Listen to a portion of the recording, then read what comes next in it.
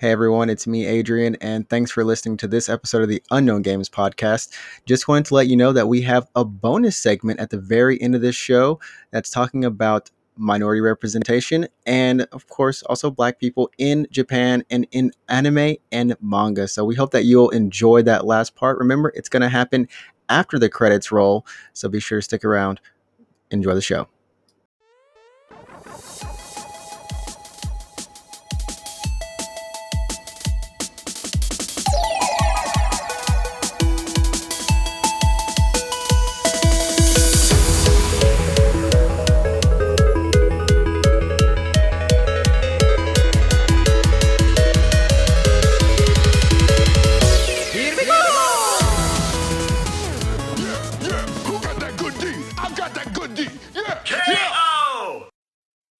Exploded nut syndrome is a condition indicated by the presence of exploded nuts. This battle is about to explode. Fight! Let's go! I'm Honey! Oh, I'm Honey! yeah. I'm Honey! Oh, What's up? no. Oh, no. I gotta do this again. do it one more time. No, it's fine. Keep going. I need- Hey, what's I up, need one more. everyone? No. You're listening to the Unknowns Game podcast, hosted by me. What the heck? You didn't even say your name. Oh, everyone knows my name already. It's fine. What's your name? I should do a random name. You can't just do a random name. Uh, Are you looking up a random name generator right now? yeah. Oh my goodness. Anyways, So I do a quick name, a character name, a pen name, a band name, or a blog name. Okay, we'll do a blog name. everyone, thanks for Oh my god, this is like a quiz thing or something.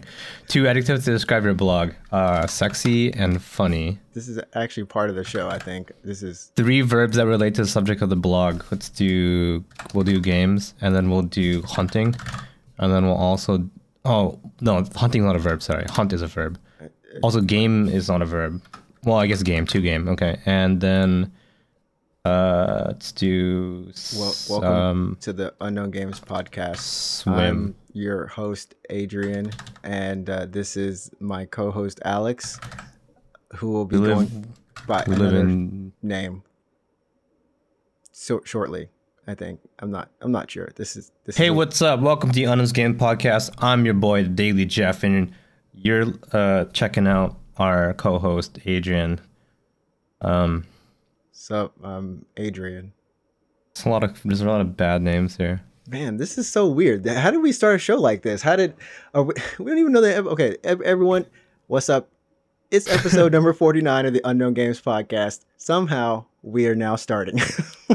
And I'm your boy, the Game Duck. Hi, Game Duck. This is good. This is a crazy episode just from the beginning, but we got really good news because the new NVIDIA GeForce cards, we're going to be talking about those. The Game Duck is super excited about these things, and I am just a fly on the wall. I'm actually considering upgrading, and I think that there's a lot of cases that if you have a gaming PC or if you feel like making a PC, this is now the time. And then you can skip a next gen console. It's up to you. You have choices. So that's number one. And then we've also got a couple of games that we're going to be talking about. Number one, I'm finally playing Undertale. Somehow I have never played it, and I've avoided every meme on the internet about it. So that's one thing. And also Control. I'm not going to talk too much about it, but Control is awesome. And Spellbreak, because if I call it Spellbound one more time in my mind, I'm just going to fall out and wish that game actually did happen. Yeah. So, Game Duck. What's up? What's up? I'm the Game Duck. Well, it's definitely new and improved. What does Game Duck do? Oh, I'm a waterfowl. I'm a waterfowl. I need you to have a biography ready. I need you to be in role and in character. If you're going to be the Game Duck, I need you to quack. Quack. No. Quack. I'm hold telling you on. to quack. I'm not quacking myself. I'm just Oh, like the Mighty Ducks. Quack, quack, quack, quack, quack, quack. Yeah, You know, that was a good Flying movie. Bee. That was good. That movie made me Yeah. want to play hockey. Imagine being the only black guy out on the ice. They're Thinking you can black. shoot. They're a black hockey players, aren't they? No. I think there was like one or two, and then I started playing Wayne Gretzky's 3D Hockey 98, and that game Oh, yeah. changed my man. I loved playing hockey, and then I got on the ice, convinced my mom to get me a pair of skates And a then you stick. couldn't skate very well. Oh no, I skate fine. I love ice Okay. skating. I just Yeah. can't shoot the puck. I was like hitting it, and it's just not. I was like, this doesn't work like the movies. This is the only time I've ever Yeah, told yeah. myself that it It's, didn't. it's all in the hips. I guess so, but I only went to like 2 days of practice, and that was it, and I quit. Okay. Yeah. So Yeah. I guess we'll get started. I gotta say, first game that we're gonna talk about is Spell Break. See, I almost did it again. Spell Break. I started playing it on stream, and it is a pretty fun little battle royale. The game's been in beta for the past 2 years, or like alpha beta, and you can get it now on the Epic Game Store, or you can go check it out on, I believe, PlayStation 4 and Xbox One. I don't remember if it's on Switch. It could be, probably is. Wait, is it exclusive to Epic Game Store on PC? But yes, it is not on Steam. I don't know Okay. why. Yeah, so it's cross-play, so everyone is playing together. And I think there may be an option to turn it off. I haven't really explored it, but if you've seen any gameplay from it, you know that it is a very quick, fast-paced kind of Twitch, not shooter, but the core objective is just like any battle royale, teams of 3. I believe there are 40 people on the map, and you're trying to be the last team standing, the last magician. What am I talking about? Magicians or magical people Right. flying around. What? What do you? What you, There was a word I was trying to get yeah, out. it sounded like and you were just- about to like very, very mispronounce magician. Yes, I Like really, magic Sheehan or something. I mean, in terms of gameplay, the actual mechanics, you have 6 different gauntlets, and each of these gauntlets are, you have ice, fire, earth, lightning, poison. I don't know why they did the poison, and then there's one more that I'm forgetting. But hey, you can mix and match. You wear 2 different gauntlets. It is looter based, so you're gonna start off with one gauntlet, and then when you're running around opening up, like little loot boxes, essentially, you're gonna find another gauntlet. And it's pretty cool. Like I've seen some interesting interactions. Wind. There we go. I don't think I said wind. So for example, with wind, you have, for each of these gauntlets, you have 2 different types of abilities. You have a spell and you have a sorcery. Your spell is pretty much your DPS attack. It doesn't cost much mana. And you're also using mana to move around the map, to jump and to float and to fly. And it's very active and a lot of fun in that way. And so what's cool, like I said, is you can combine your powers. Number one, it's pretty easy, right? Your sorcery, for example, for wind is a tornado. And then if you combine that with your primary ability for fire, you'll get a flame tornado. Get it? And that's not a joke, but you get a flame tornado. So It's like some Kirby stuff. yeah, and it's really simple. Now, it's not just you who can interact with your abilities. The other teams can also do that. So if you throw out a tornado, hoping to kind of suck someone in it, if they throw fire into it, then they're adding to that damage. Or conversely, maybe you get hit into it. There's just that kind of combinations that are just all over. I remember I was fighting someone and I threw out a tornado. And they chucked a boulder at me. It's the sorcery for Earth. They chucked this big boulder at me, and then like when I threw that tornado out, it like curved the boulder. Like I was not expecting that it would have that much interaction. But there's just a lot of fun little things like that. And I gotta say, if you're looking to find a new battle royale just to kind of have fun in, and I've found that it's not really stressful. There is a learning curve in terms of when you're aiming your abilities. You need to be very predictive of where the enemy is going to be when you're using it, and not where they are. And I guess the best way of describing it, I think you saw on when I was streaming it, you said it was kind of like Tribes. I don't know if anyone with like remembers Tribes. With the aerial flight, kind of Yeah. reminded me of Tribes a little bit. Yeah. Yeah. Tribes Aerial Assault. I think that's what the game was called. But yeah, it very much is like Tribes. And if you want a visual representation, think about Avatar: The Last Airbender. That is like spot on. And if you really want to know, like, and no one, I don't think anyone was really thinking about this, but if you want to know how the powers work, Magicka is the best game to really describe that.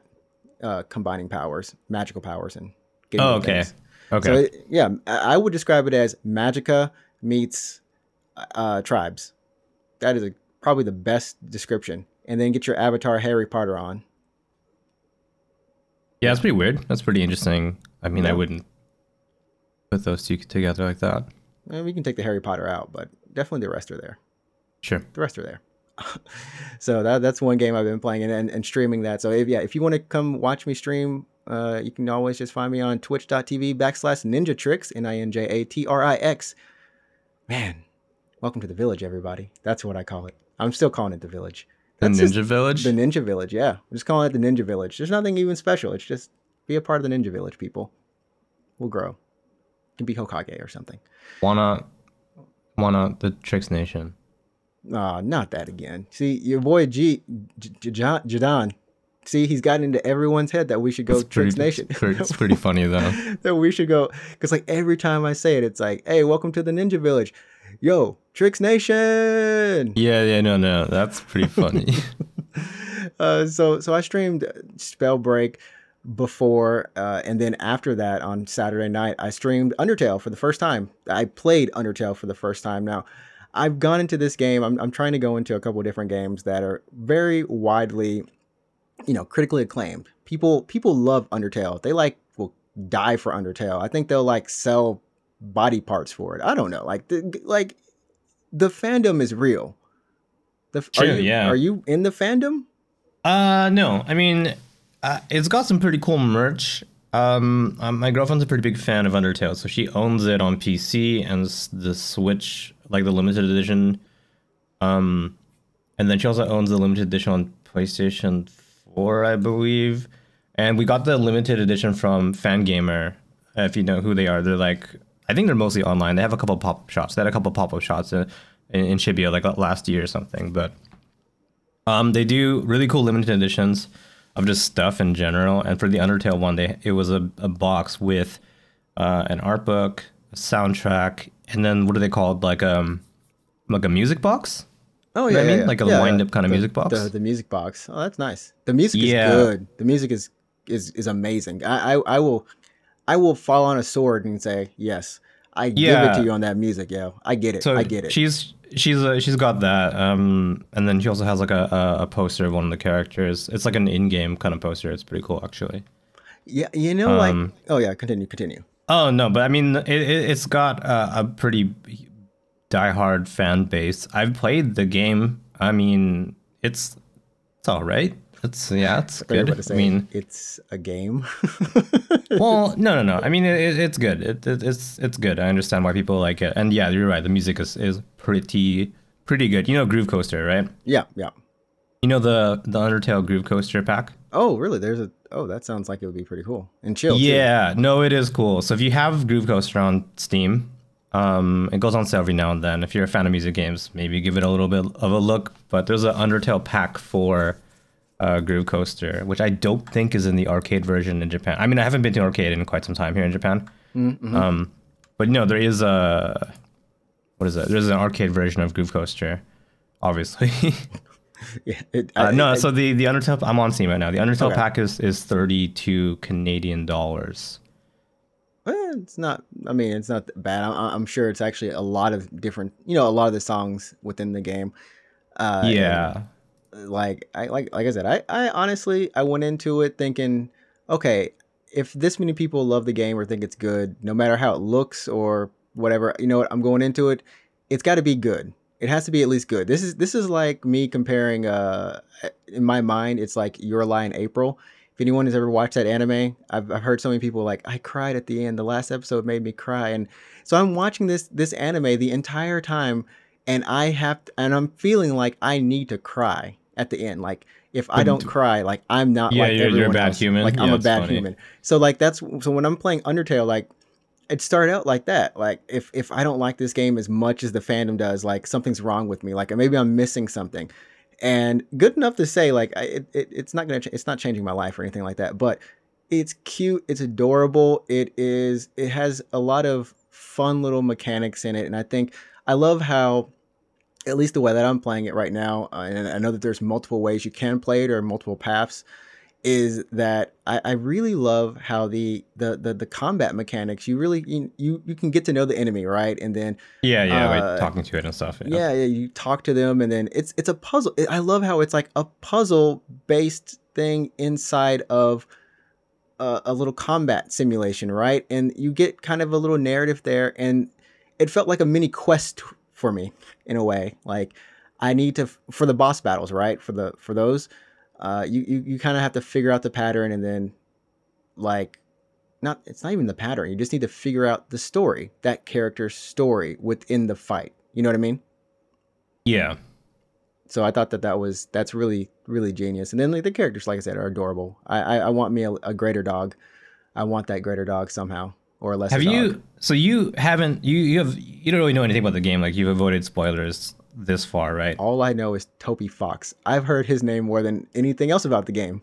Do you? So you don't really know much about the game, do you? You just know that it's a video game and people like it. Is this about like did his mom die or something? Is this like a dedication to somebody? No. Okay, I'm just checking because no, I don't know.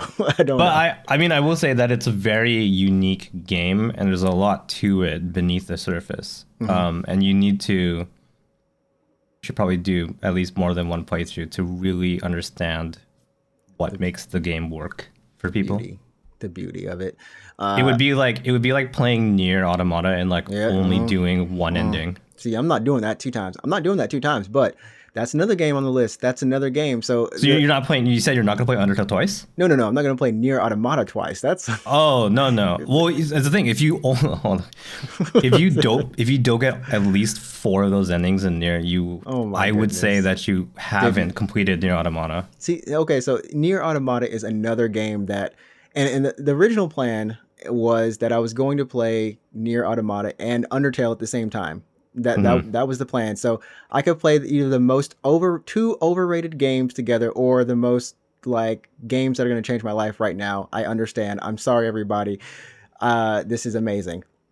Okay, the thing about Nier though is like I've heard both sides on Nier. I've only heard one side for Undertale. I've heard a couple different sides for Nier. If you beat Nier once, the game just straight up tells you like, hey, you should probably play this game some more, because like.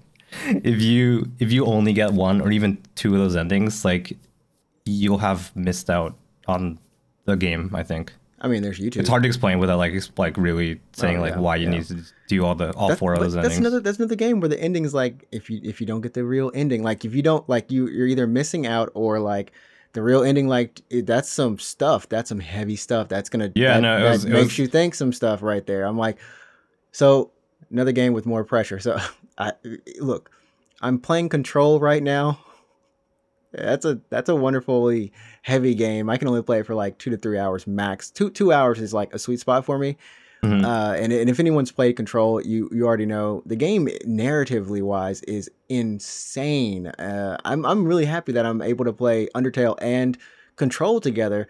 If I strung in Nier Automata somehow, I think I'd get confused about life. I think even Undertale tells you that you should probably do more than one playthrough. It probably does. I mean, people in the chat were telling me like, okay, well, you know, if you want to, you can go back and reverse this decision, but at the end of the game, like, it's actually going to tell you, or somebody will tell you, like, oh, you tried to reverse it. You know, some of these things are built in, and it's pretty spooky, to be honest. Yeah. So, like I said, I'm going to play that one 2 times. I don't think I can play Nier 2 times, but Nier is something I'll see how it goes.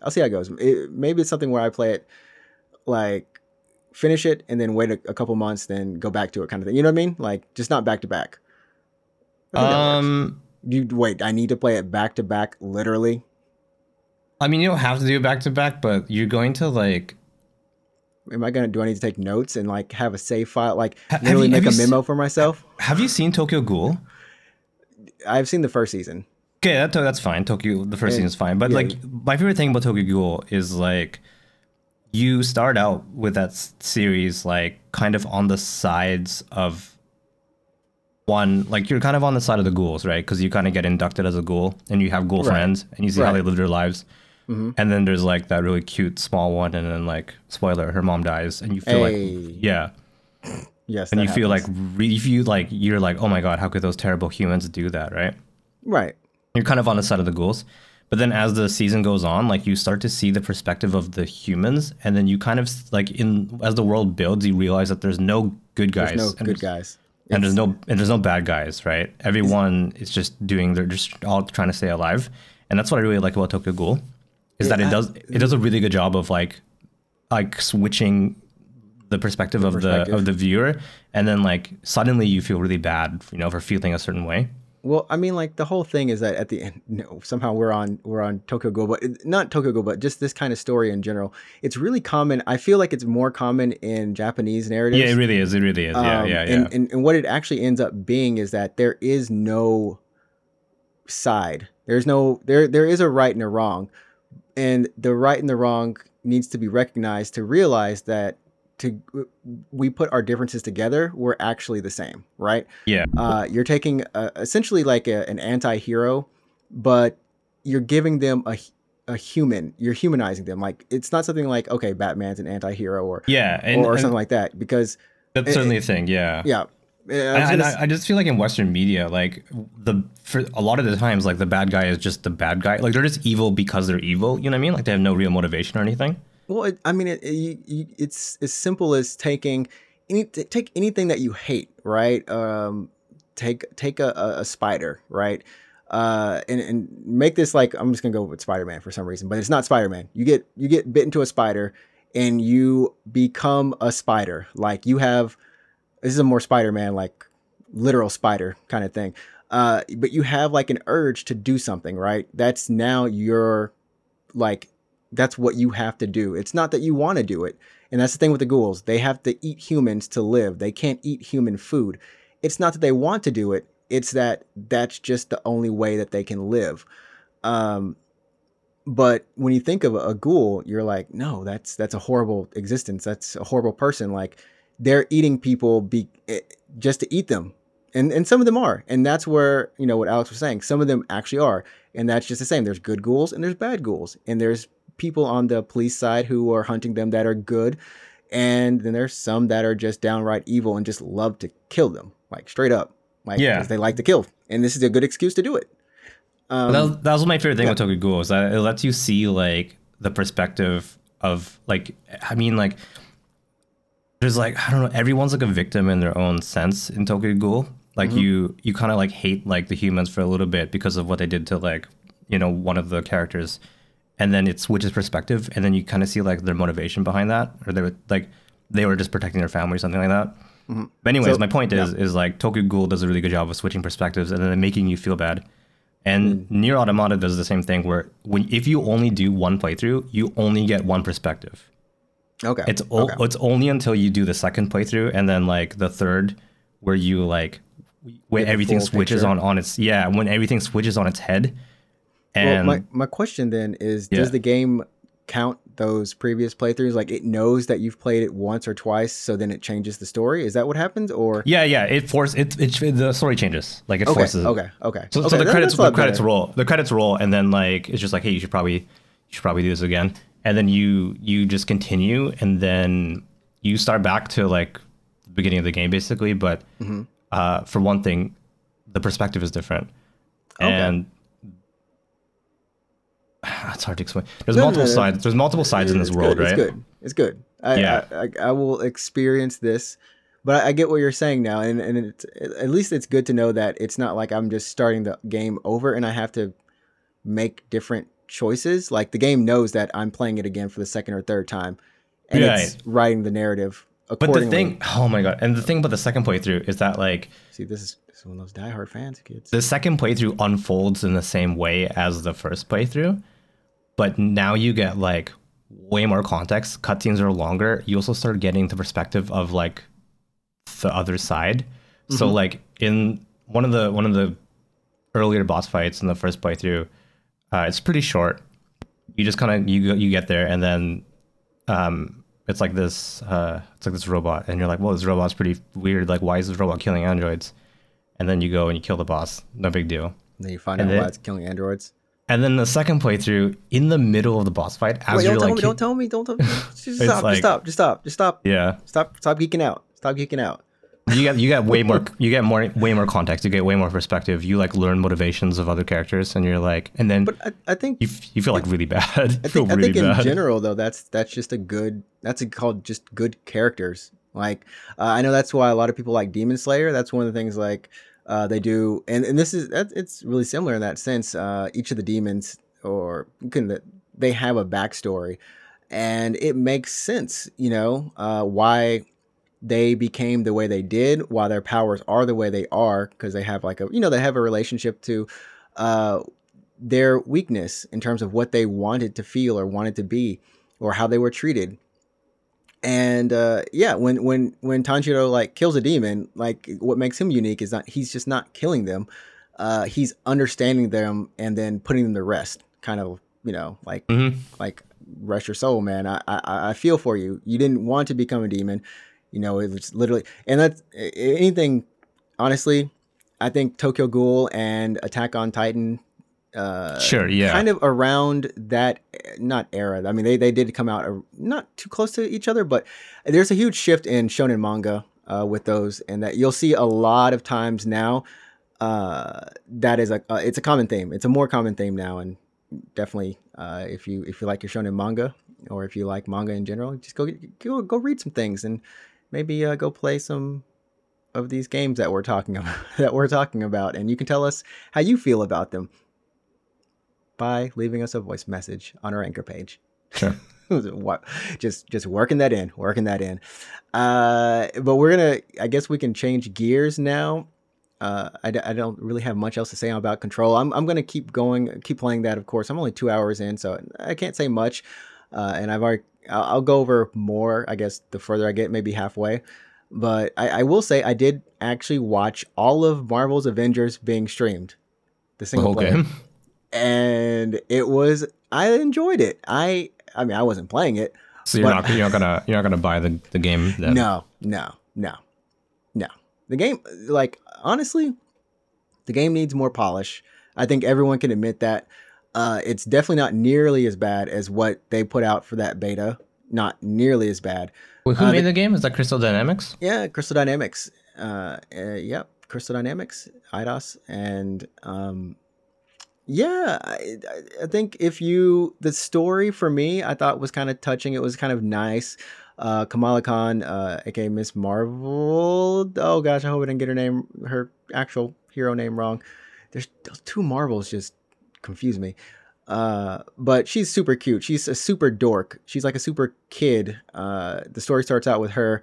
She goes to A-Day and she meets the Avengers because she's won this contest or something, and she geeks out every time she meets them. She's like fangirling, like, oh my god, you're Iron Man. I can't believe it. You're Thor, like, and they're like, I remember reading that part of that you wrote, and they're like, she's like, oh, you read it? You actually read my thing? And they're like, see, she's a good one. I don't know, but it's really the journey of her, and I think that's the best part of the game, is that it's not from the perspective of the Avengers, but the perspective of her once she gets her powers, and understanding that she's not sick.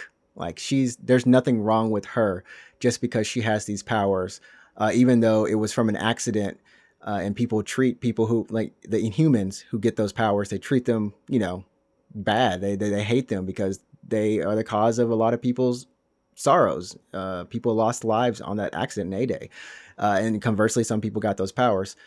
But it's just a coming of age story, and I thought that the voice actors, everyone did a really good job.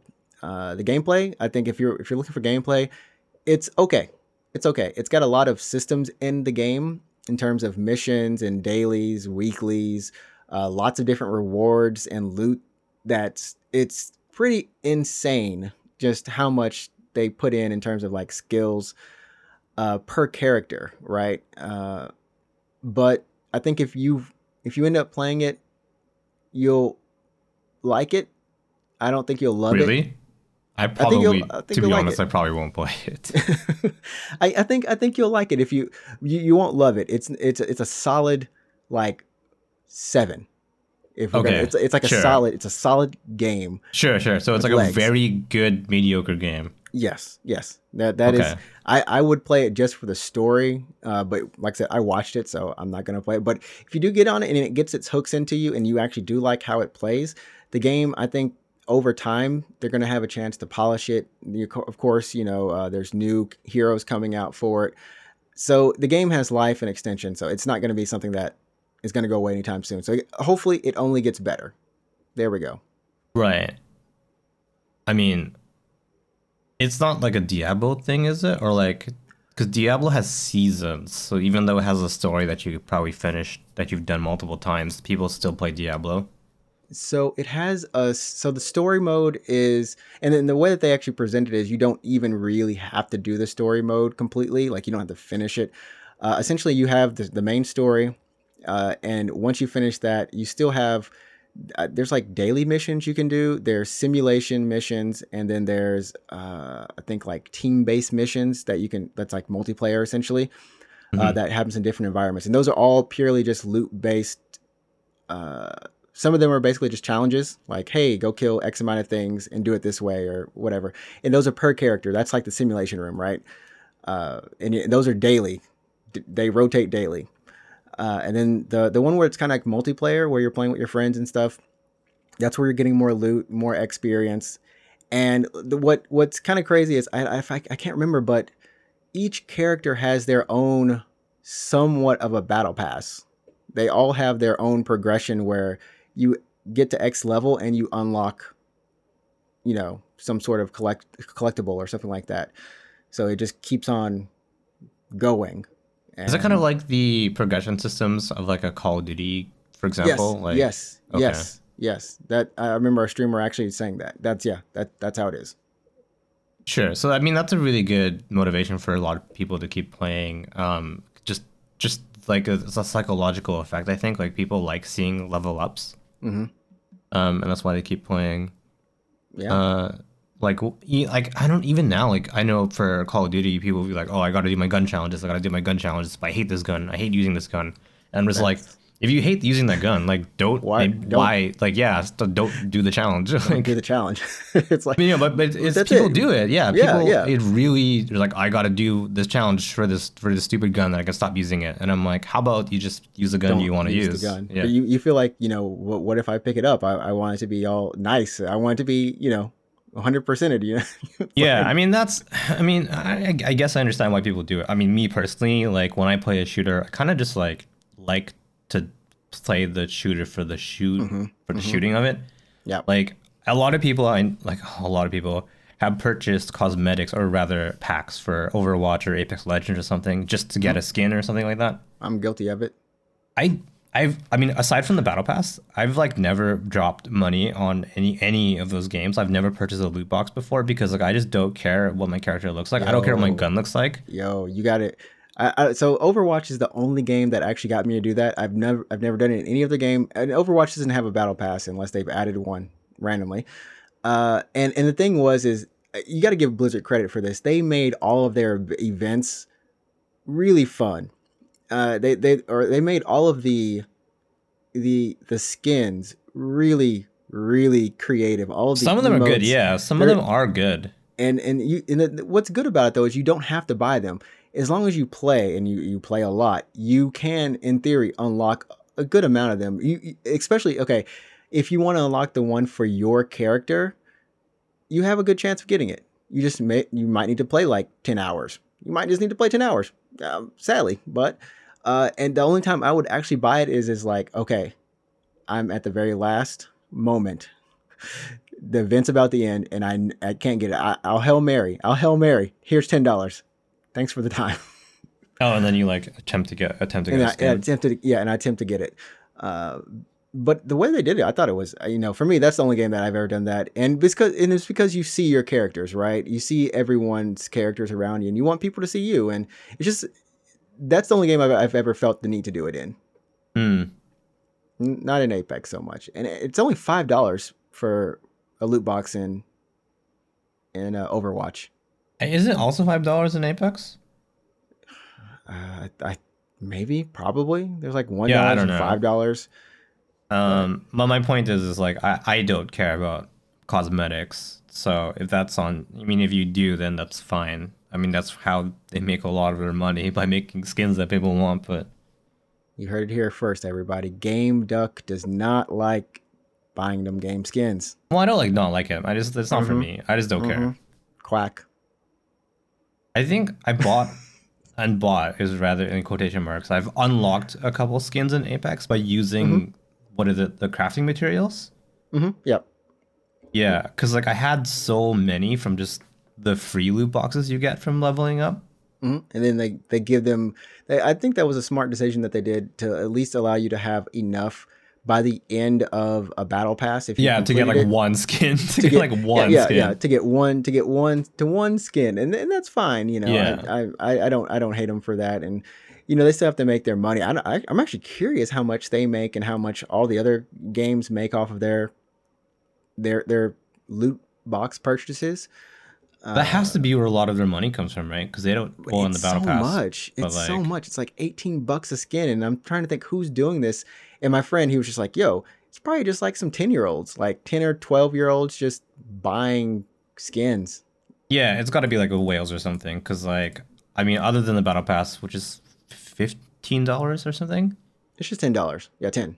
Yeah, I've only like that's the only thing I purchased in Apex, and because I've been clearing the battle pass each season, I've only paid for keep one on. battle pass. You Yeah, just- I've only ever yeah. paid for one battle pass. So Keeps on unlocking. The gift that keeps on giving.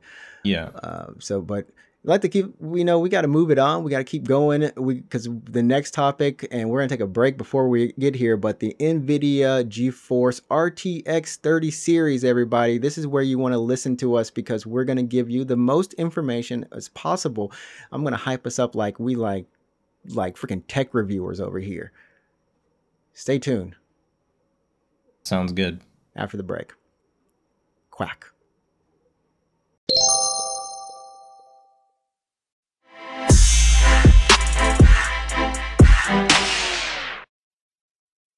Make your dreams come true! Just like that moment that you stepped on the ice and you said for the first time in your life that you are going to be somebody. You are going to make a goal that no one else has made. You're going to do a hat trick. You're going to do a trick shot. You're going to just do it. Exactly. You just gotta link it together, everybody. Welcome back because I'm hyped because gaming is about to change. Wait, that's kind of right. I think that's right. Anyways, Sure. yeah. So the GeForce RTX 30 series was unveiled last week, or was it this week? Last week, yeah, Last week, yeah. And I got to say, a lot of news sites were saying have these graphics cards, have they stolen the thunder out of the next gen consoles? And I'm coming from the side of I'm just a little PC person who doesn't know much about the PCs.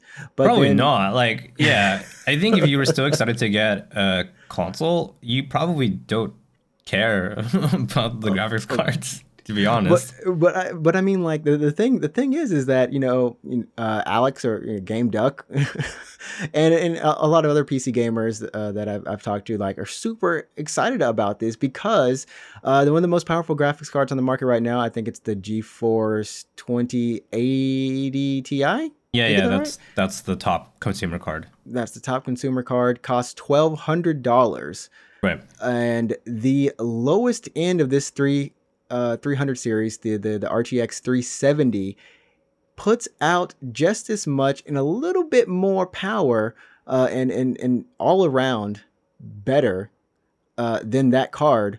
Same from the NVIDIA. They're both from the NVIDIA, but for $500. Yeah, so That's less than half the price. Yeah. Less than half the price. So, yeah, Alex, give us a lowdown about this. What is so exciting about this? Why is it so important, or why is it making the news? And what are your impressions? What do you think? I mean, not impressions because you can't play it with it, but what are you excited for about it?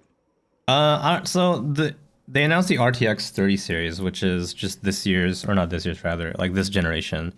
of the NVIDIA RTX cards. So last year they introduced the RTX series, which is a 20 series, and then before that was the 10 series of the GTX cards. So they don't do yearly like cycles. They do like one every 1 to 2 or to 3 years or something. Okay. Um, but like this announcement, they showed off the 3070, the 3080, and the 3090, which is replacing the 2070, 2080, and the possibly the Titan, maybe Okay. from last generation. I can't remember when the 20 series launched, like 2 years ago, maybe 3 years ago. So we were due for an upgrade for sure. Okay.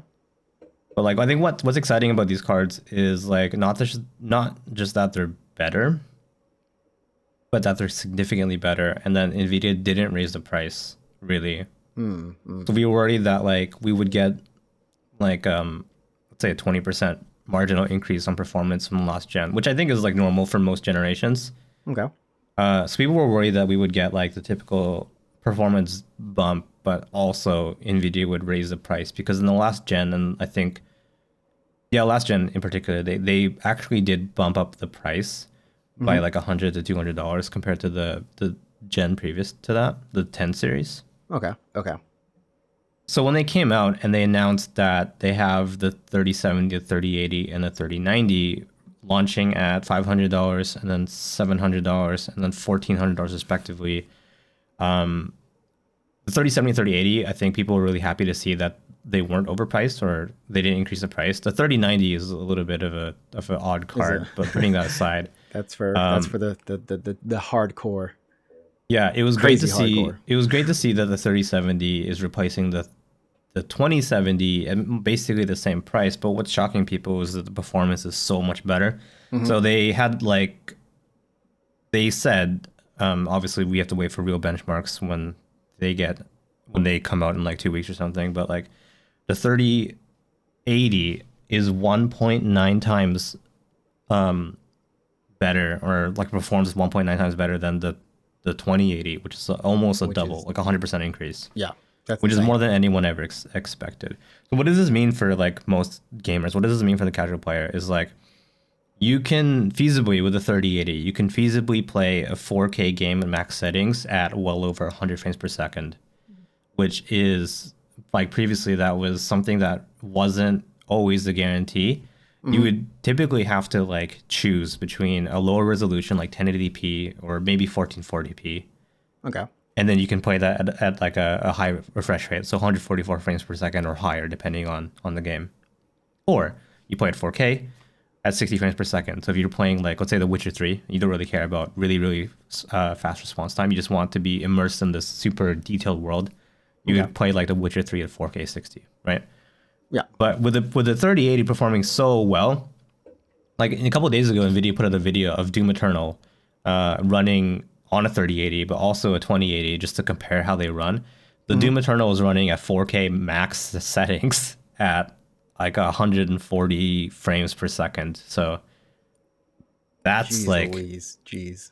that's incredible right there, because now you like don't really have to choose. You can really have like your cake and just eat both your cakes. Do you know what I mean? Like you have, You can have your cake and just eat both of them at the same time. You can yeah, you have just do it. everything now. Yeah. I mean, and I'm gonna hop in for just a second. For I think what this means for people like myself who have a PC that's just a medium spec build. It's nothing high end or anything like that. Yeah, you can get the best performance as of a month ago for not the best performance price. Right, and it's insane because I didn't think about it so much because up until now, like things have looked good on my graphics card and I've been like, okay, this is nice. But then I fired up Control and I'm like, okay, this game looks really good on just like, I think it's low and medium settings is what I'm able to do. Sure, Like, yeah, okay. it still looks good. But then I walk Looks up to a fine. window and there's no window. Like there's no glass. There's no reflection. There's like a really bad Generic, blurry reflection. Yeah. yeah, if I look at it a certain way, and if I don't, it just looks like they don't have a window there, and I can't go Okay. through a wall. So I'm just sitting here. I'm like, man, this is some jank. But I love the game so much. I'm having so much fun with it that I can't help but think, especially when I'm streaming, How that much better it could look. how much better it could look, how much better it can play, and how much better it can look for people who are watching me. And I remember you said that for if anyone who's streaming, like these cards are kind of good for that as well.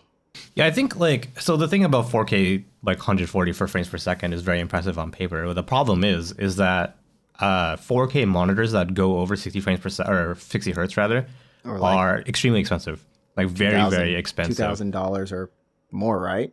Right. So the chances are you don't have a high refresh rate 4K monitor, right? Yeah. So why would you ever consider getting a 3080 when you can't even see the benefit, right? There's no point in playing a game over 60 frames per second if your monitor can't refresh faster than 60 times a second, right? That's true. That's true. So why do this? Well, I think one of the benefits is increased power if you're going to be doing something like streaming.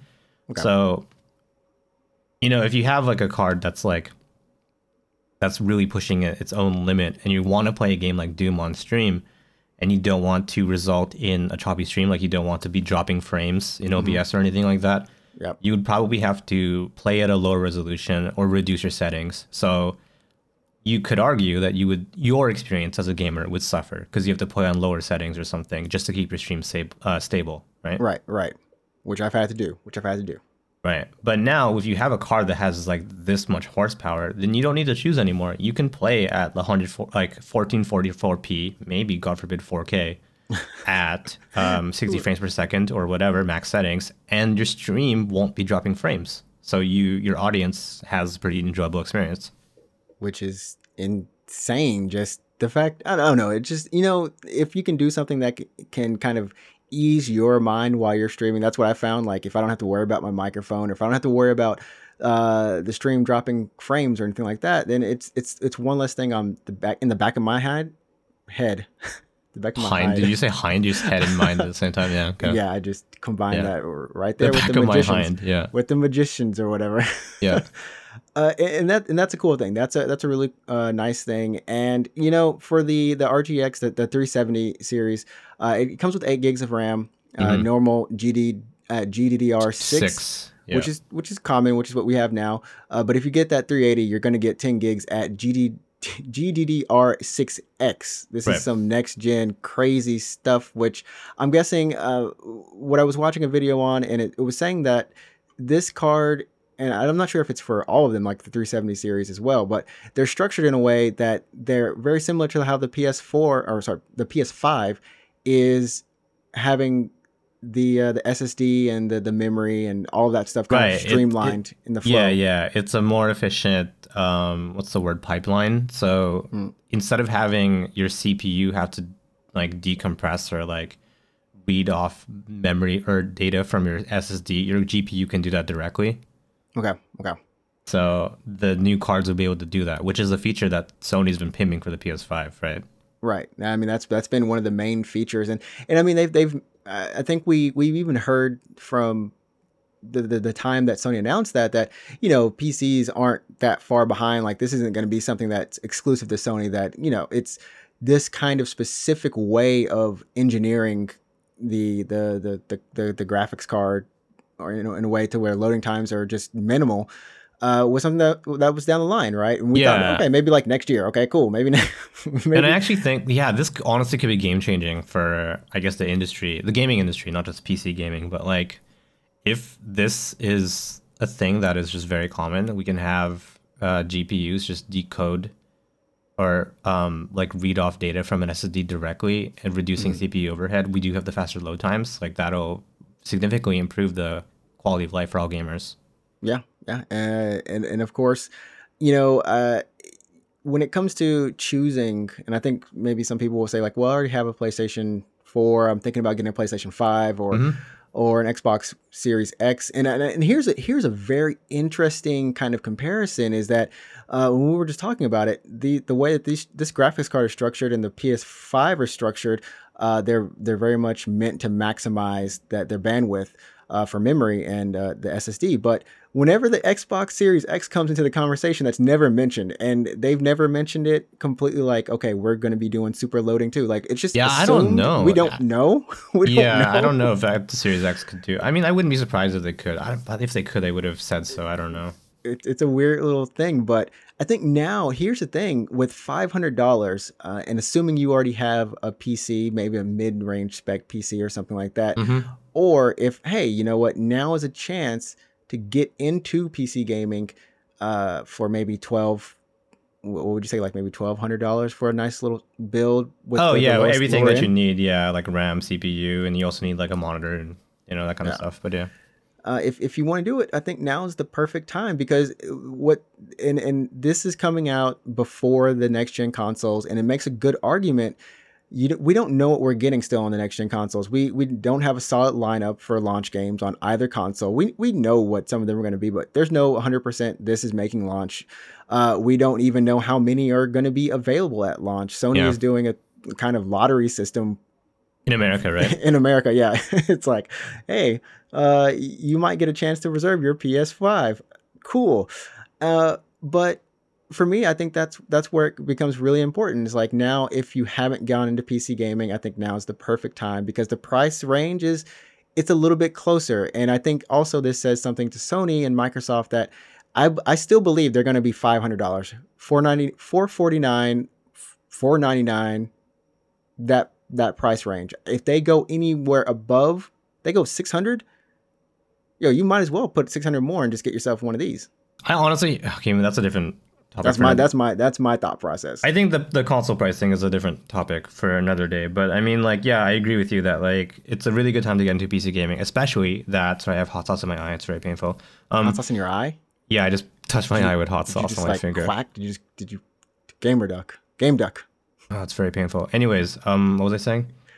Banking off of console game prices, not the time. Sorry. So the 3070 being 500 USD and matching the performance of a $1,000+ card is pretty incredible. That's a very insane value add. Now I understand that $500 is still a lot of money for a lot of people.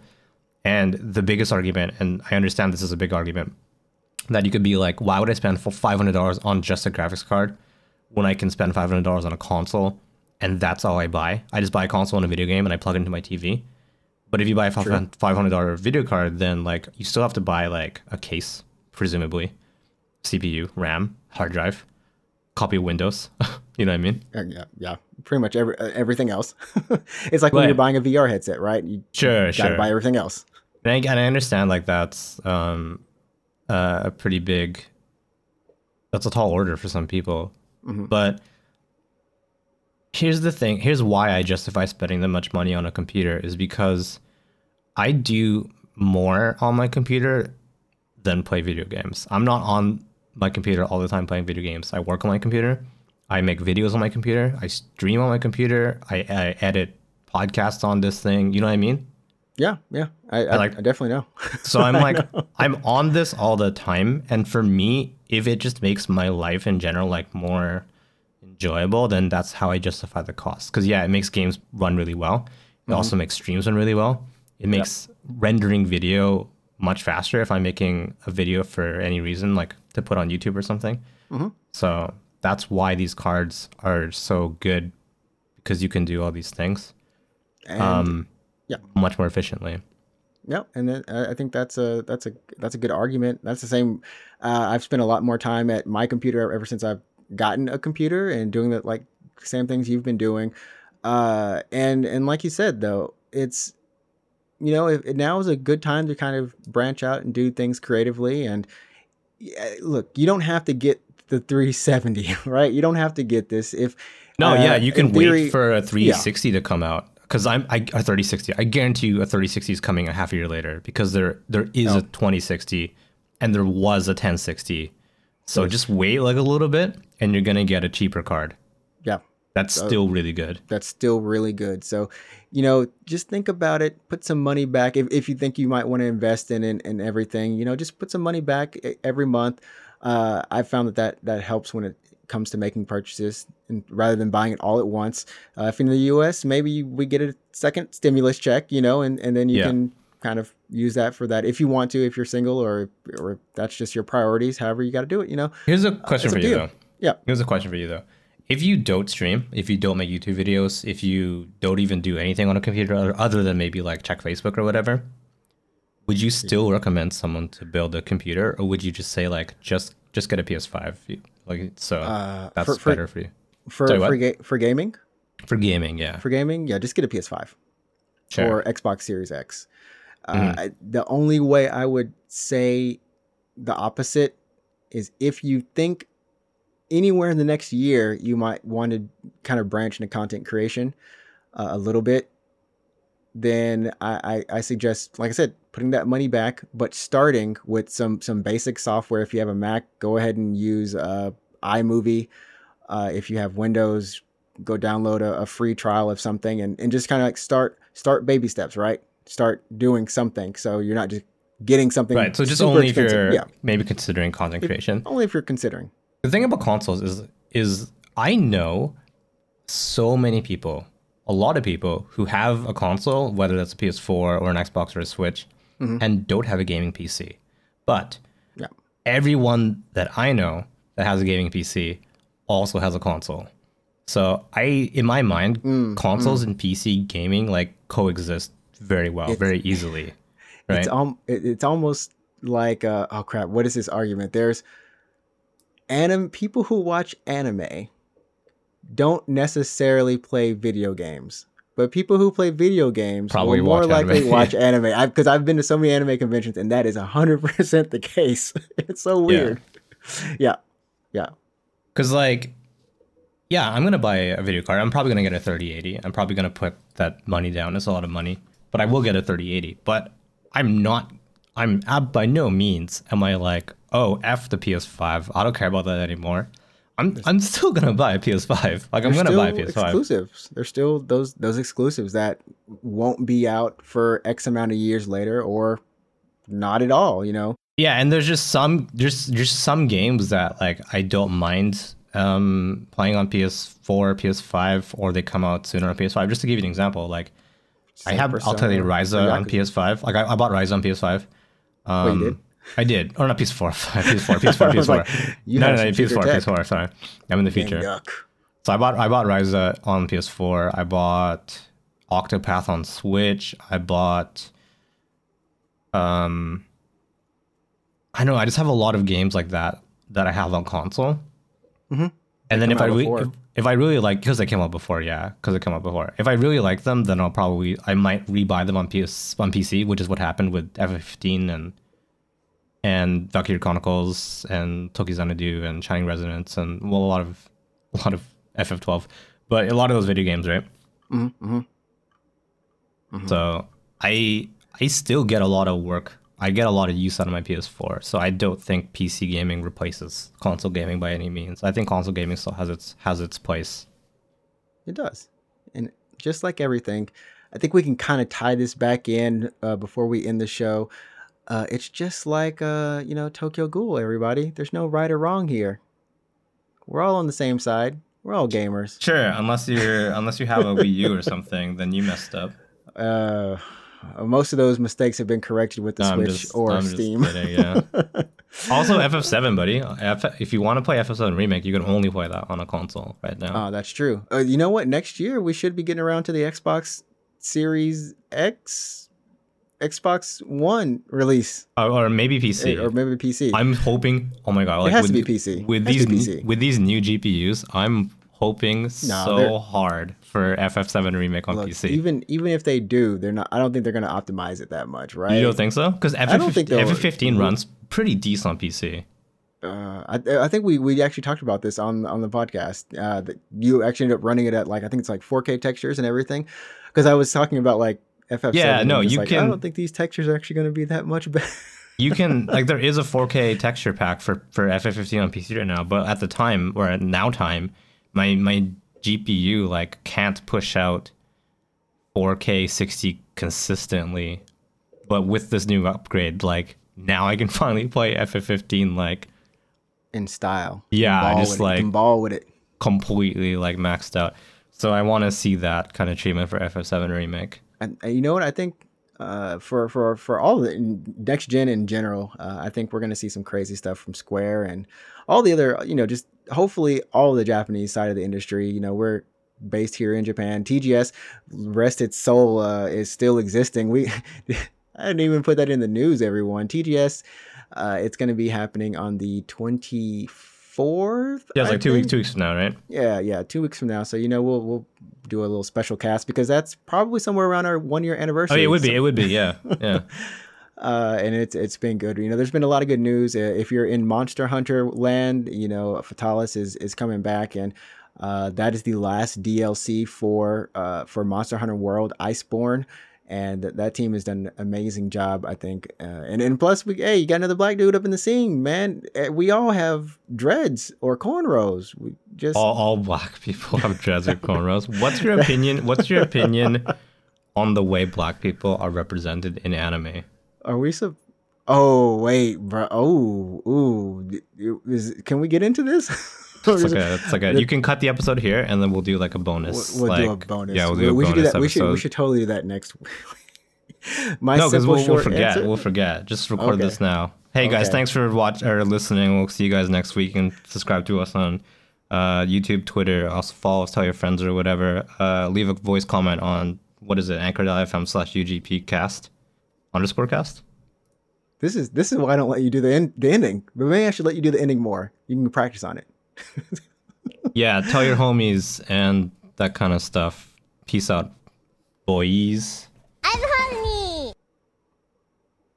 Okay, so everyone, that was the fake ending. I'm gonna give you the real ending now. Remember, you can always follow us on Twitter and Instagram at UGP_cast. You can also leave us a voicemail on anchor.fm/UGPcast. And of course, just let us know whatever, just thanks for joining us as always, every day, every week, wherever you are, whatever you do. Remember, put something good out into the world. You set the tone. Have a great day. And after this, what we're going to actually do is we're going to cut the show. I'm going to play the credits. You're going to hear that nice little dun, dun, dun, dun. I'm You're going to hear that. honey. You're going to hear that, and then you're going to hear that too. And after that, there's going to be a bonus section. Stay tuned if you want to know how I think about black people in anime. This is going to be a short conversation. You know why? 'Cause Why? there's not many of them. There's not too many. No. All right, we'll check you next week for episode number 50 of the Unknown Games podcast. Peace. Peace. Let's go.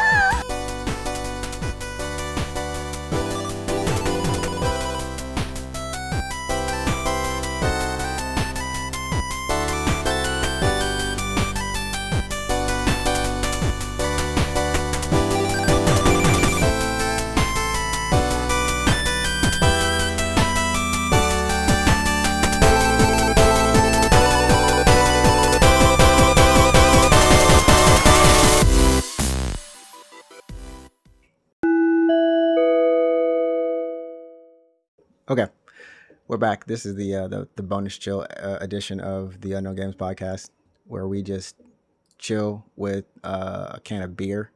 I need more VTuber voice clips. You should, yeah. You need to just set them all up because we're gonna get that show. That's what we're supposed to talk about now, actually. But yeah, we're gonna talk about the black people in anime. Yeah. And This is a question that I asked you at the end of last episode. So there's a lot of anime in the world in Japan, but not a lot of good representation, I think, on minorities. And I feel like anytime there's a black character on screen, they're not. What's the word? Well, we're represented as kind of a little bit of either we're very big and muscular. Sure. The big lips thing is still a thing. Right. We either have an afro or like dreads, cornrow, kind of one of those. Yeah. One of those. Sure, one of deals. those hairstyles, yeah. Sometimes we're in hip hop attire. Sometimes we're not. Sometimes we just liked listening to hip hop. Sure. And yeah. we're kind of the cool presence in the room, but at the same time, we're the joke in the room.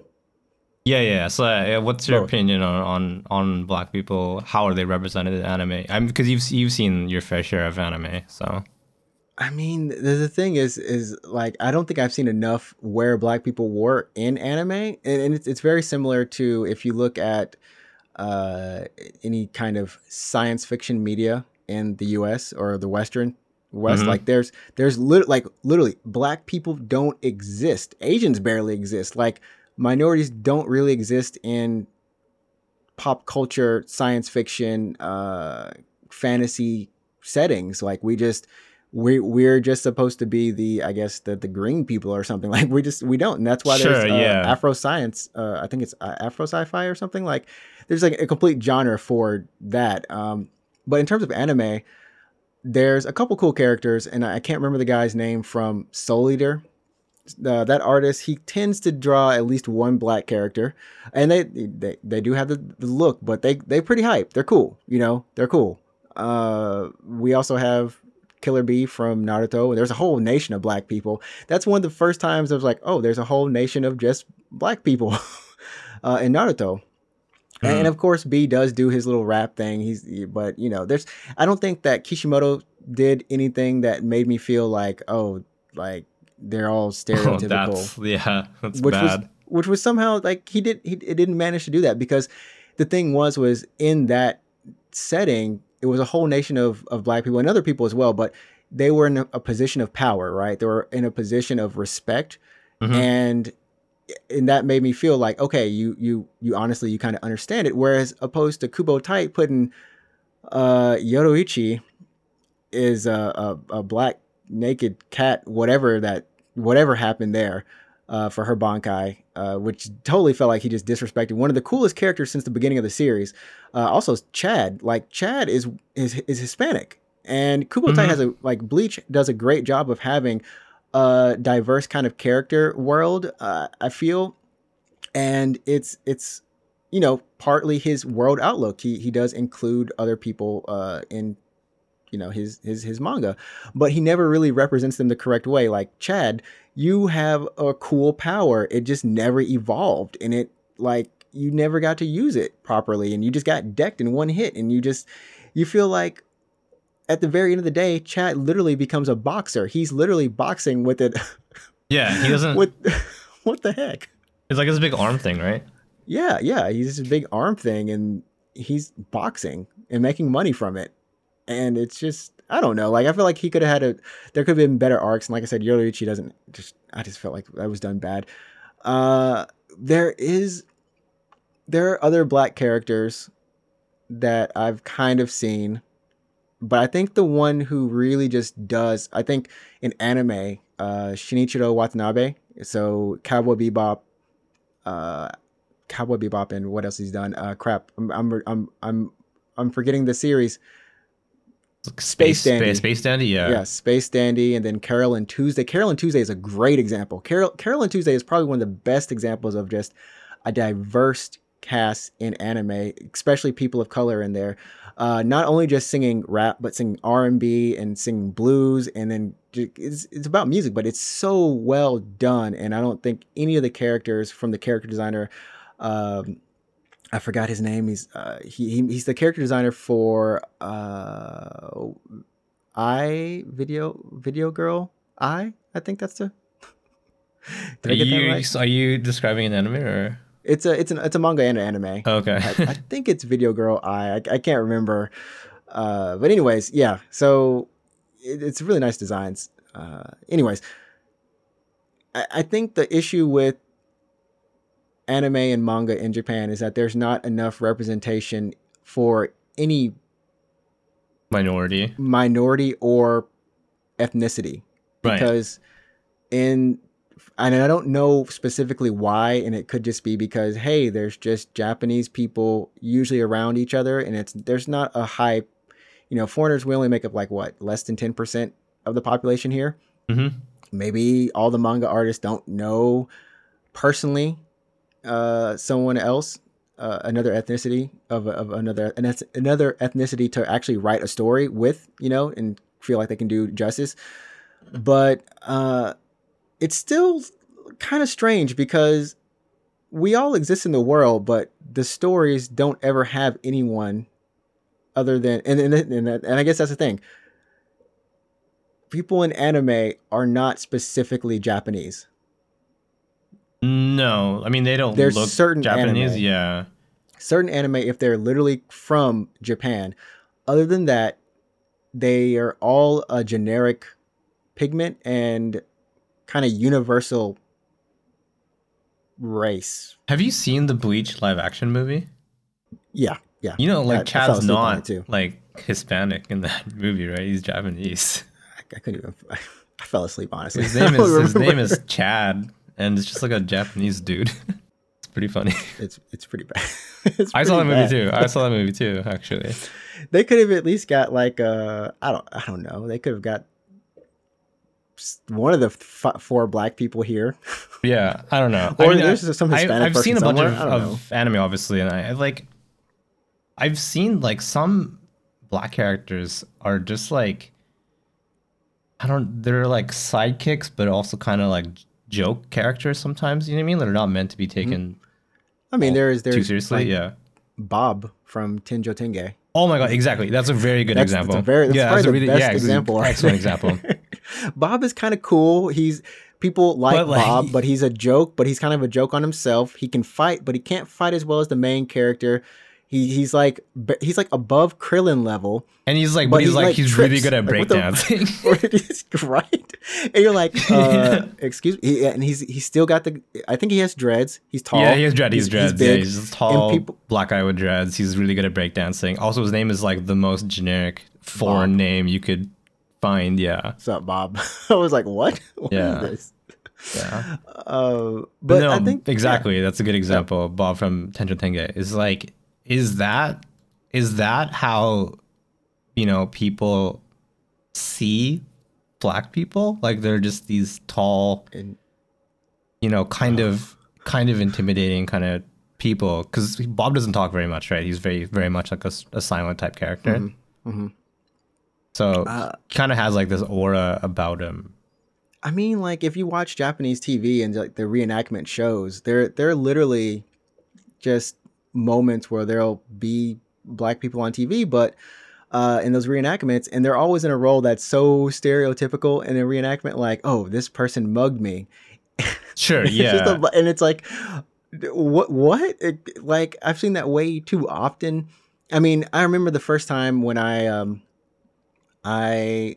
was in college and I was helping, Japanese people move into their dorms, and my friend had actually picked them up from the airport, and I was riding back with them, and it was dark or whatever, and they just gotten off the plane, we're riding back, and he smiles at them, and they were scared. He's a black guy too, but they were scared. He had dreads. They were just they were like frightened of him. I'm like, Did I tell you? I can't remember if I told you this or not. Did I tell you about like when I was in school here, we had a classmate who was black, right? Did I tell you this story? no, No? Yeah, sorry. I don't remember it. No. Okay, so we had a classmate who's black, and we were like just out around the campus, and he just casually tells us that daily he gets stopped by police on his bike. Like, as a foreigner, this happens, I think, pretty frequently, where like you're just kind of riding your bike, or even you're just out on the town or whatever, and police will come up to you and are like, "Hey, show me your residential card or whatever. Yeah. Like, what are you doing here? Like, show me your passport or whatever." It doesn't happen to me very often, and it's less of a problem now, I think, in 2020. But for our classmate, he just very casually just like, "Yeah, I've been stopped like easily double digits, like so Jeez. far." I've 'Cause only he had just- once. Yeah, and he's getting like, profiled more than any other of us. Foreigner, I guess. Yeah. Yeah, so already as a foreigner, you're kind of already profiled, and then like as a black foreigner, he was just like, "Oh, I get stopped daily when I'm on my bicycle. They just like show me registration, show me ID, show whatever, right?" I'm like, it's- that's so rough. It's kind of rough. Like even when I go to karaoke, right? Like people be like, "Hey, go like sing some rap song," or can't you do this kind of thing? Like I've had that so many times at specifically karaoke with Japanese people. They'll just be like, "Oh, can you sing this rap song?" I'm like, I can't sing rap. I don't rap that well. I can't read words that fast. You hear me on the show, I like tongue tie myself as I'm speaking normally. But Yeah.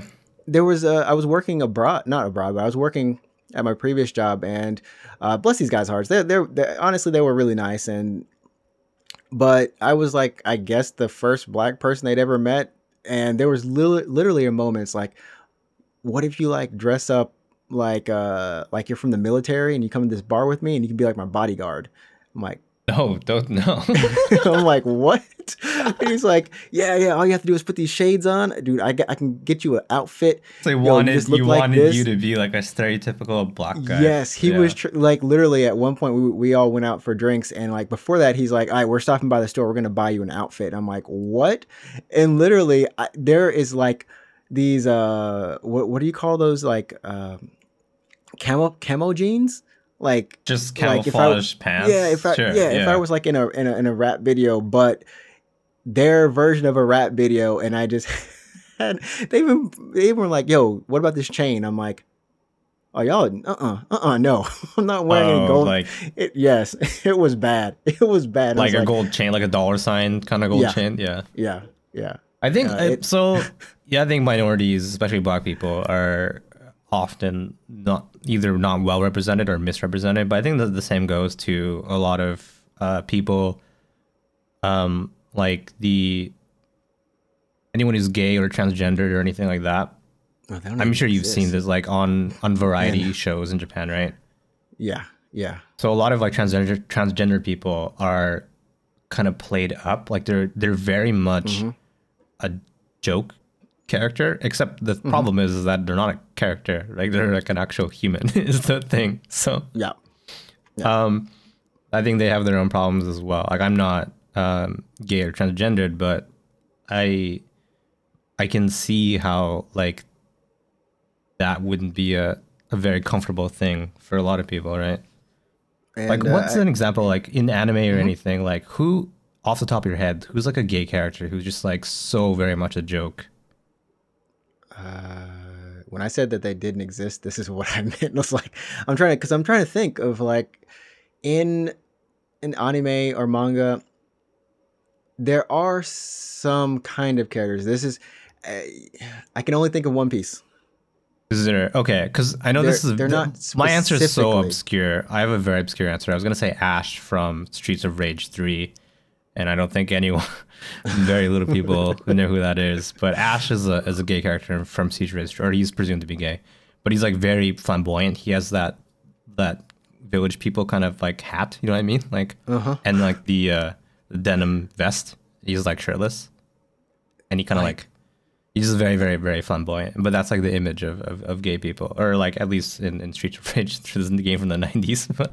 So I think like there's like the Okama, and I think that was a term that was more in use like X amount of years, maybe 10 years ago. Like I remember in Japan, like it was more, and now I don't think they use it at all. It's just more like they don't really label anyone on the variety shows as much anymore, I feel. But like you said, like everyone essentially there is joking on themselves.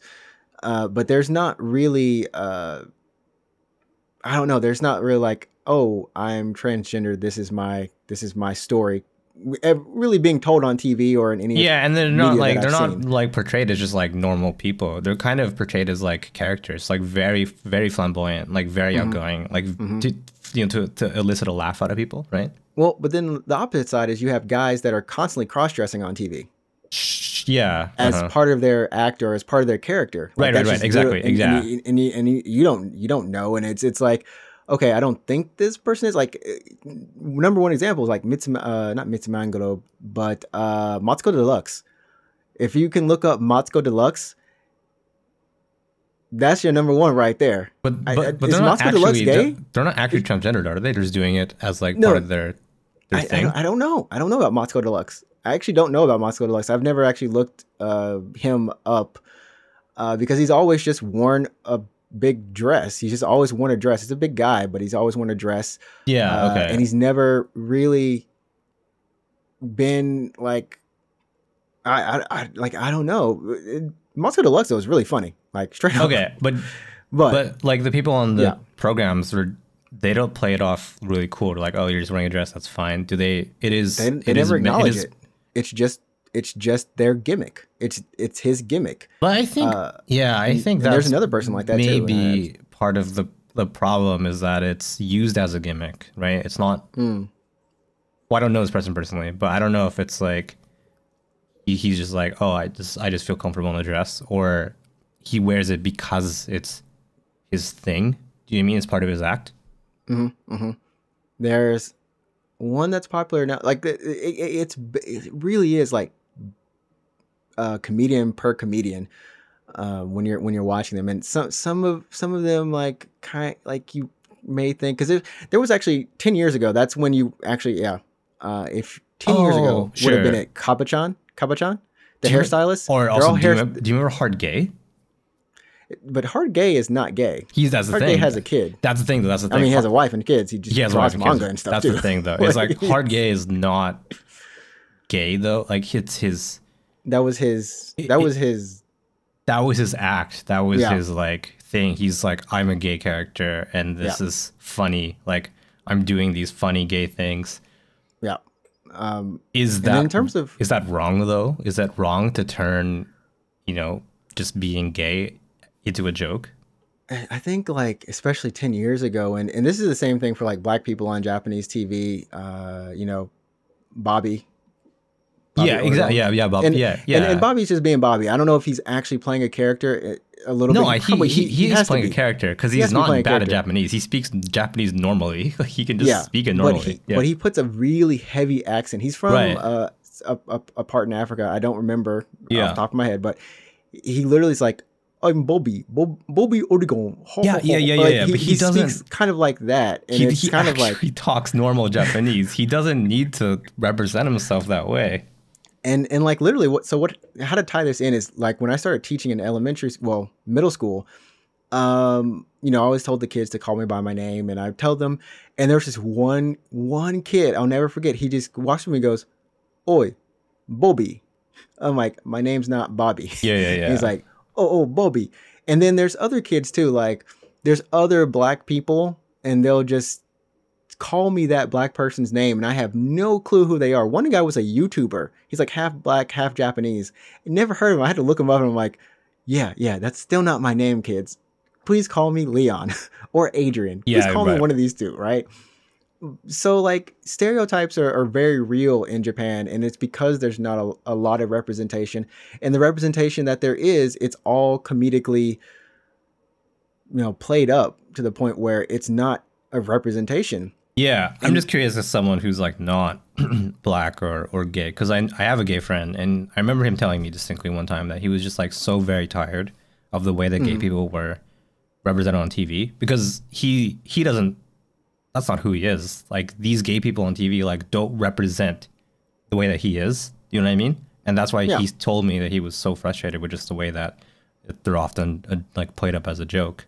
So I wanted to ask you if you felt that way about black people in anime or on TV or anything like that.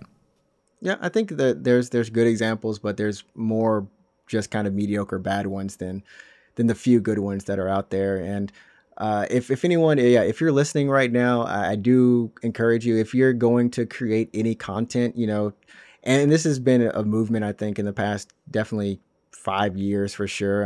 As you see with any Disney movie, the color of the rainbow is always represented, all walks of life. But I think whenever you're writing something, be sure to include, to the best of your ability, the world as you actually see it and experience it. There are other people, other nationalities, and other ethnicities around you, for the most part, I'm going to assume. So when you write something or whenever you create something, make sure to kind of allude to that or show it in the best way you can. I know a lot of people are like, oh, I want to make a comic, I want to make a manga or something, and you straight up start drawing Goku, and it's like, you don't know Goku, like you don't know why Toriyama made Goku. I don't know, but like if the way that you want to be seen, or the way your stories personally, and the best thing to do is put your experiences into those forms. There is a magazine that I almost did an internship for called Saturday Morning AM. They also have Saturday Morning PM, but it's actually a web anthology for manga that's very similar to Shonen Jump, and the whole premise is that all their artists are from around the world, and it shows with all their work. There's ethnicities, gay characters, and just the people who are writing are the people who live it, and they show it in the works they make. So if you want to check that out, that's just a free promo for them. But yeah, hopefully one day, Japan, you'll put us in all forms. Yeah, I mean, not just one. Not just one. It's like My Hero Academia. We got one. Yes. I'm like kind of in a lucky position that I'm like I feel like I'm mostly not like there's no really big negative stereotype about me. You know what I mean? Mm-hmm. But I don't know, even I get the opposite. yeah, because No, I don't get negative stereotypes. I get the fact that I don't live up to the stereotype, which gets like, annoying. do you, Like- you want to be good at rap or what? It's like, oh, but you can't rap. Oh, do you play basketball? I'm like, no, I just told you I play baseball. Like, I don't play basketball. It's like I have to literally like turn down all these stereotypes, and then and this is a different topic, but have you ever got the point? I don't know if you've ever like had to hear this, but oh, you're not American. I mean, you're all the Canadian. time, all the time. Yeah, But yeah. you're People like, assume you don't that I'm act- American. Like, you don't act like you're someone from the West, and that's another stereotype in and of itself. It's so annoying. You know what makes me laugh, or also sad, depending on the day, is like when Japanese people just like assume something is kaigai. You know what I mean? We're gonna go into the Four Seasons, aren't we? Yeah, or The like Four they'll Seasons. just presume that things are different in kaigai. Like they don't understand that the world is quite It's diverse. very- And there's it's- a lot yeah. of countries out there, and not just the one. Yeah, it this is a whole nother topic, but yeah, there are some funny stories. I think we might even talk. I think we did talk about the season. The season thing. Yeah, but there's just like, you know, that the world is actually a place, and like, you know, there are more common things around than there are differences. Yeah. The kaigai thing though make me kaigai laugh thing. every time. Well, in Kaigai, isn't this, or you're the representative of your entire nation? Oh my god, yeah, that's hilarious. Yeah. But in Canada, don't you guys eat cheese? What? Yeah. Don't we all eat cheese? I think one time someone asked me about like something about like Toronto, and I'm like, I don't know. Like I'm not from Toronto. Same thing. If you ever come to Japan, like seriously, if you're from America, you're either from California or New York. Yeah, exactly. Yeah. So I have a There's friend, no in between. It's so one of I the have two. I have a friend he's actually from California. But like a lot of people ask him like, "Oh, do you go to New York sometimes?" And he's like, "No." No. No. I was out early, like earlier last weekend, and like the people kept asking me, it's like, oh, like this is in Hawaii. This food is from Hawaii. It's like they were asking me if I had ever had a pineapple on a hamburger, and I was like, what? That exists? Like pineapple on hamburgers? Like was pineapple on pizza? It's like, aren't you American? I'm like, I have never seen a pineapple on a burger in my life, nor heard of this. That's I interesting. believe this is only in Hawaii, probably. That's interesting though, because I actually have seen a pineapple on a hamburger. What the? Was it Hawaiian based, or was it just? I think it was just a hamburger that was like have a pineapple on it. heck? I'm like, no, I'm good. I think. Everyone, please write and let us know if pineapples belong on No, I hamburgers. think Or you've it's seen a pineapple on decent. I think it's a hamburger. I decent don't know. like combo if you have the right ingredients. Anyways, Yeah, black people in anime need more. of sure, them. sure, yeah. Yeah, I was thinking Bob this whole time, like in my head. That's all we got, Bob. From Soul Eater Kid is. I don't think he really says a lot. He's just pretty cool. He's just like a cool looking guy and does cool things. When's the last He's time? not a major character. When's the last time you've seen Tenjo Tenge? Because for me, it's been like 15 plus years. I think. Probably the same amount. I saw it on G4, or was it Tech TV at the time? I saw it like Oh man. way back when I was in high school still. Yeah, Tenjo Tenge was. I was like, a these girls classic, have some breast. Oh, what, this little girl transforms into a big girl. Oh yeah. This is the only thing with that show. It's like, Okay. that's one guy. And for everyone who's just wondering, Vegeta, yes, you welcome to the fam. And Is Vegeta Piccolo, black? Piccolo is straight black. Yeah, I think claim I would him. imagine Piccolo is a black character. I don't know about And- Vegeta though. Vegeta straight up just never gets that respect. Works hard, has to work twice as hard as Kakarot. Oh, you- never okay, gets so it. that's okay. And still, No, and you know what? for some Credit reason, for raising your kid. For some reason, I've always imagined Piccolo as like a black character. we don't have anyone else, so He kind of has that vibe, doesn't he, Piccolo? I'm trying to think now. Like, wait, why do we claim Piccolo again? Well, I'm because thinking he's like cool Dragon Ball Z alone. Piccolo, by the way. Yeah. Dragon Ball Z Piccolo. Yeah, like the mentor know, like, Piccolo, why- right? I think it's because he has like you just gotta respect him. I feel like he just got respect, and he never gets his credit. The mentor Piccolo, right? Yeah. The mentor Piccolo, yeah. He's pretty cool. Like when he's training Gohan, and then on Namek as well. Mm-hmm. It's too bad, like honestly, like Piccolo on Namek, he's a pretty good character. He fuses with Nail, and then Goku shows up. Goku shows up. Then Goku Krillin shows up. dies. And Krillin dies. Krillin. Yeah.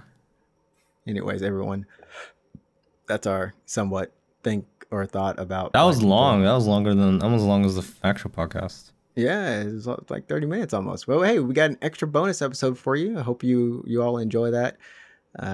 There's no spiel after this. It's just we're gonna play some random music. That's not the same as the normal music. Yeah, get a different ending theme. It's about time.